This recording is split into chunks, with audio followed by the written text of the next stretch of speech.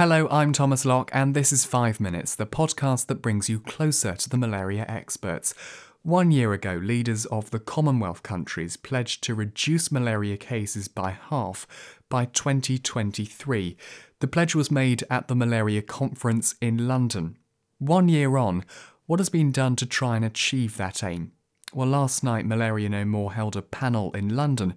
To learn more, I'm joined by Kate Wills of Malaria No More. Kate, what happened last night? We used the event at the Science Museum to bring together a panel of key leaders from across the malaria fight to ask the question of, what would it take to halve malaria in the Commonwealth by 2023. On the panel, chaired by Dr. Winnie, chair of the board of RBM, and the panel included the Deputy Director General of the WHO, Dr. Sumia, Joy Pumafi of ALMA, Ken Staley of PMI, Matthew Rycroft of the UK government, also Peter Sands of the Global Fund, and the High Commissioner of the Rwandan government.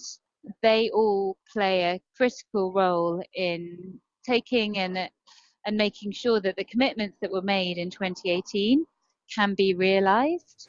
And what sort of messages are you hearing from these world leaders and these stakeholders with regard to the commitments made last year? I mean, we won't see cases fall in statistics just yet, but is there a sign that efforts are being made to achieve these goals? So, yes, I think the message today was that the Commonwealth, so we opened our event with a statement from Patricia Scotland, the Director General of the Commonwealth. And what she said was a very strong and powerful message about how a unified Commonwealth, bringing together business, science, country leaders, when the Commonwealth truly steps up and truly works together, there is nothing that it cannot achieve. And I think that malaria commitment that was made last year, it was not made in a flippant way. It was made very carefully, very consciously in line with the WHO targets. And it was made because leaders felt that it was something that, whilst it wouldn't be easy to reach, it certainly was achievable. So we are hearing, we're hearing governments like Rwanda, we're hearing who were on the panel tonight, we're hearing PMI, we're hearing Global Fund, we're hearing the importance of taking that commitment seriously and making sure that it wasn't just words that got put on a communique in 2018, but it's something that we can use to harness energy and momentum and really drive towards achieving 2023, but also very powerfully a recognition that if we meet halving malaria in the Commonwealth in 5 years, then actually that will enable the rest of the malaria fight to get back on track, or it will certainly give it a really big boost and give people a sense that we can reach those 2030 targets, which of course is what we're all looking towards sort of longer term.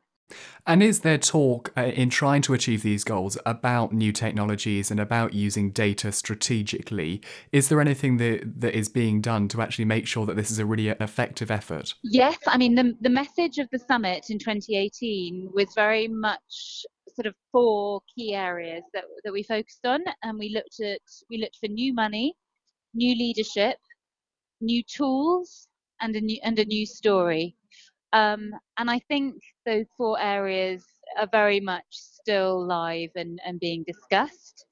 There was a lot of discussion at the event in London around the fact that we couldn't be complacent, that we needed to use the tools that were working to the most powerful effect whilst they still worked, but that we also needed to be realistic about the fact that the mosquito and the parasite are adapting, and therefore we needed to stay on our toes and make sure that the new innovation, the new research and development was happening.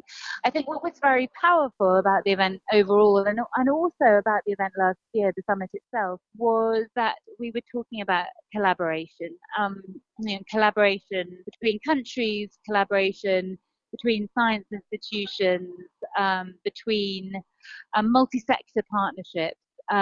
We were celebrating the fact that there are so many different roles that need to be played, talking about the vital importance of the private sector coming in and of new innovative financing models. Kate Wills, thank you so much. Thanks, Thomas.